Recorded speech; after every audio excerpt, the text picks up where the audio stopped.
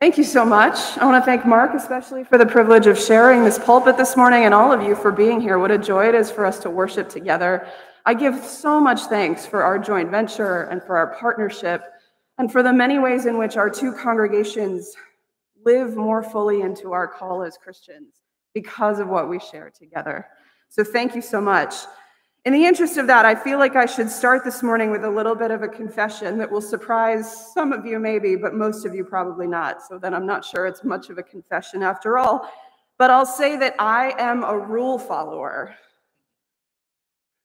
If you know me at all, you know that about me. If you don't know me very well, you can take my word for it or feel free to ask any of the folks that I work with at St. Matt's who will tell you that I am being truthful in this moment. I like order and process and systems. And I like for everyone to stay in their own lane and do what they're supposed to do. I like boundaries and I like appropriateness. And some of you might be thinking this is exactly what Episcopalians are, and you're right. We often describe our liturgy as a dance of appropriateness or a dance of courtesy. And so in some ways, as an Episcopal priest, you sort of have to like these things and nerd out a little bit about these things. But it is also tied into some deeper things for me too. Tied into things like honor and ethics and trust and respect and grace. And honestly, it's a part of the way that I envision my living out my love of neighbor. And also how I think about respecting the dignity of every human being, right? Everyone has a place and a role. Everyone's welcome. And we all do better when we kind of follow the rules. What do you think? Do you buy that? Having said that, I will admit I don't always trust the system. But I do take seriously our responsibility to be good citizens and good Christians and good people. And I think that a lot of the rules and a lot of the things that we have in place in society help us to do that, right? Help us to live into those roles of respect and care for each other. But we all know that there are times when rules need to be broken, right? We all know that there are places when we need to take a stand, plant a flag, choose a spot. And there are a handful of places where I absolutely and consistently break the rules in order to live out my faith. And if you want a concrete example of that, I'll invite you to come chat with me afterwards. But I do one specific thing every week at St. Matt's that is a huge breaking of the rules. So it does happen in my life. In the gospel this morning, we have this really interesting and much more complicated than it sounds story of Jesus healing a woman. And the thing that he gets in trouble for in this story is not the healing, it's the breaking of the rules. And this is a fairly constant tension between Jesus and the religious elites. He is constantly in Scripture breaking some kind of rule. Whether it's a religious rule like the purity laws about who he could touch, who he could be with, whether it's a law or a societal norm or expectation about who he could eat with, who was welcome and who wasn't, or today, he gets himself in trouble for breaking the rule about work on the Sabbath. Now we know that faithful Jewish people didn't do any work on the Sabbath. In fact, we still have plenty of Jewish siblings in the world whose entire houses are automated, the lights, the oven, everything, so that they do no work. They don't even flip a switch on the Sabbath. So surely what Jesus is doing in the gospel this morning counts as work. He's expending energy, to be sure. He's changing someone's entire life. Let's look at how. If you go look at this gospel passage in Luke, in the Bible, I'll be curious to see what it says in your Bible, but in the couple that I consulted, online or in print, the title, the heading of this story is Jesus Heals a Crippled Woman. Few things to think about there. First of all, in modern society, we don't really use that C word anymore. It's not an appropriate word. It doesn't honor the dignity of our neighbors. And second, the title of this story is so oversimplified and sort of summarizes the story in such a way that you just sort of are led to believe, well, this is just another healing story. right? Jesus is just doing what Jesus does. And it might even encourage you not so much to even read it or dig into it or question what it's really about. But it's not just another healing story. First, we have this woman who has been bent over for 15 years. And I want to invite you to imagine that for a minute. Put yourself in her body and imagine how exhausted she must have been, physically, emotionally. Imagine her pain and her frustration, her fatigue. You might even imagine some scenarios in her life. Maybe she is lucky and she has people around her who want to help, but maybe she feels like a burden. Maybe she's embarrassed by the fact that she can't do anything for herself. Maybe she doesn't have anyone around her and she's alone and suffers and isn't able to do a lot of the things that need to be done. What's really clear in the Greek, and it sort of is clear in the scripture that we heard, but not usually in the English is it super clear that what's ailing her, this ailment, as the text says, is not just physical. It's actually spiritual.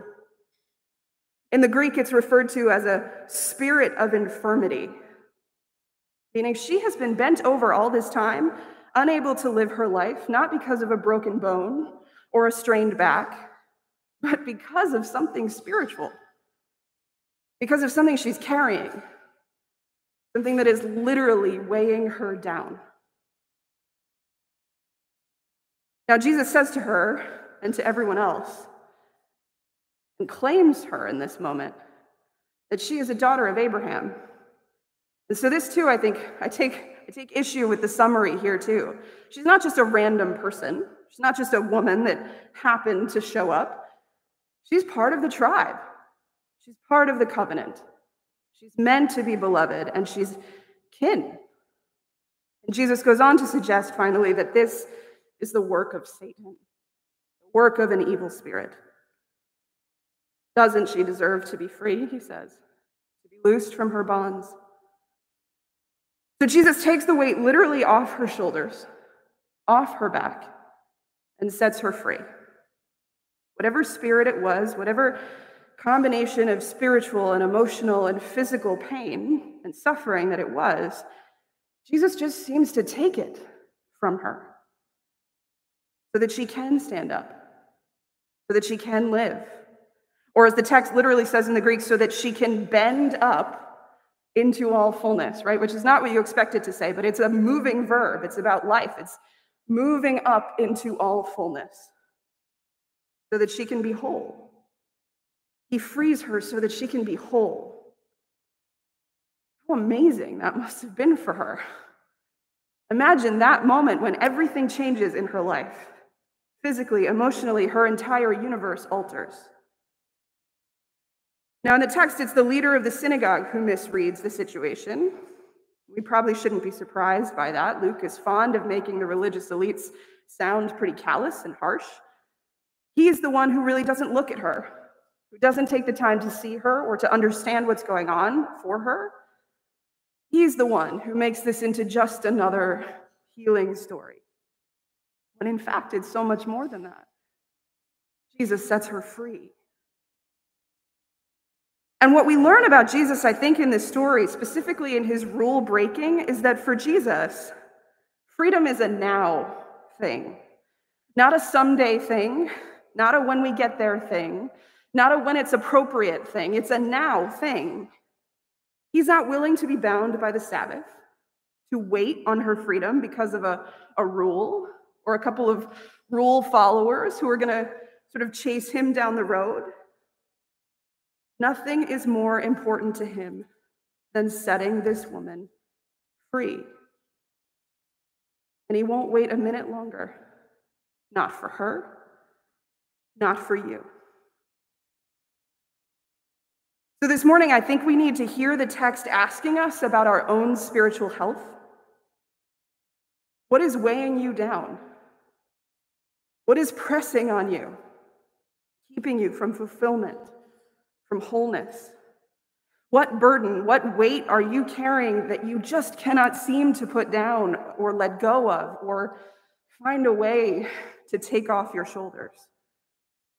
What spirit of infirmity? Because the truth is, we all have these things, right? We all have baggage and bruises and burdens.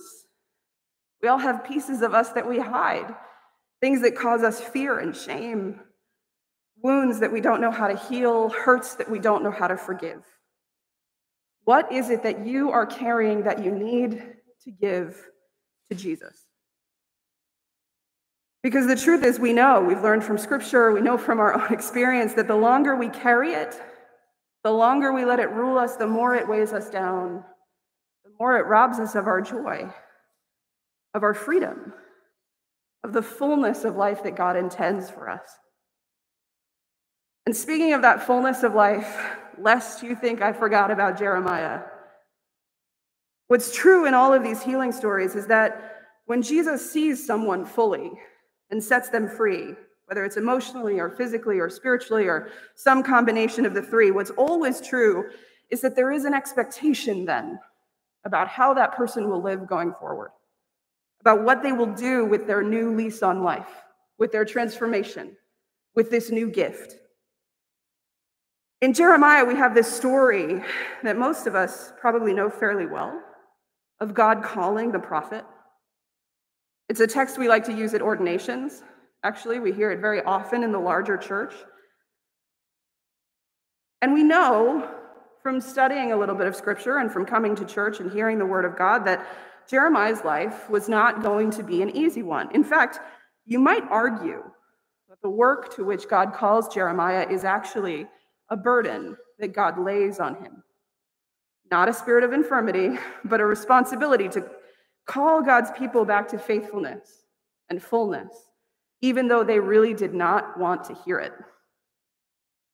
Essentially, to free them from what was claiming them and taking them away from God. And so God says to Jeremiah in this text, "Before I formed you in the womb, I knew you.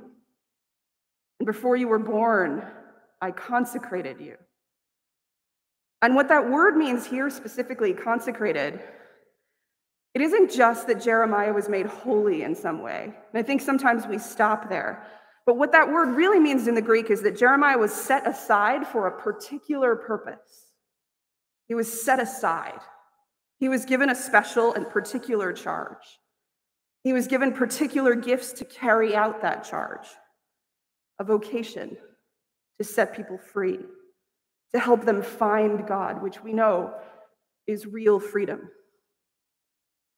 Now I have put my words in your mouth and given you the power to pluck up and pull down, to destroy and to overthrow, to build and to plant. My friends, God loves each and every one of us this way, with intention, with its mind set on eternity. God loves you with this same strength, this same insistence, this same deep, deep knowing that God shows to Jeremiah this morning.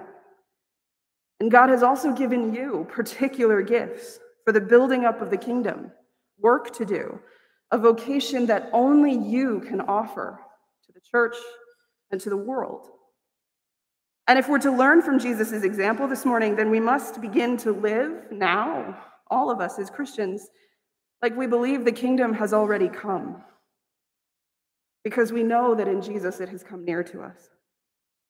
So now it's up to us to live that way, to follow him, to make that world into a reality, to let him free us so that we can insist on the freedom of others. And I think to do that, one of the things we have to do is to realize that we have to not let anything stop us. That's what Jesus does in the gospel this morning. Jesus understands and shows us and teaches us and requires us to understand that freedom for all God's people isn't a someday thing. Not a we can figure it out when we get there. Not a when we have time or when it's convenient. Not even, and I love this quote and I love this man, but not even the arc of the universe, arc of history bends toward justice.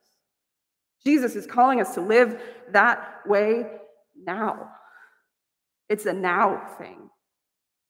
And there is no rule, no societal norm, nothing that should stop us from pursuing that freedom for ourselves and for all of God's children around us. You know already that we live in a time of such burdens. And they come in all shapes and sizes. They are emotional and political and spiritual and physical. And we live in a time when we tie them up and we place them on the shoulders of others.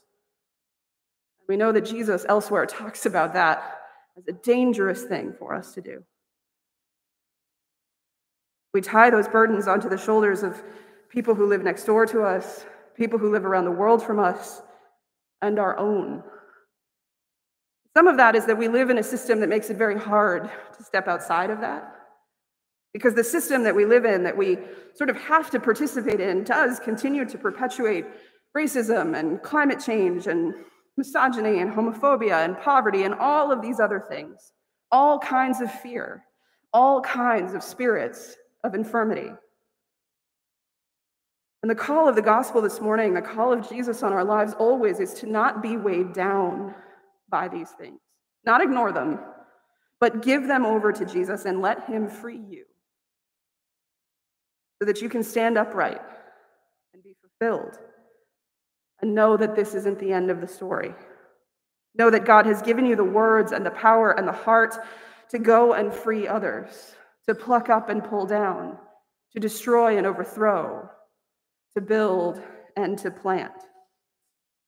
This is our work, regardless of our denomination. This is our call as Christians, and it never rests, not on the Sabbath or any other day. Because we are love people, resurrection people, now people. May we live in such a way that the world can see our freedom. May we live in such a way that we create freedom for others. Amen.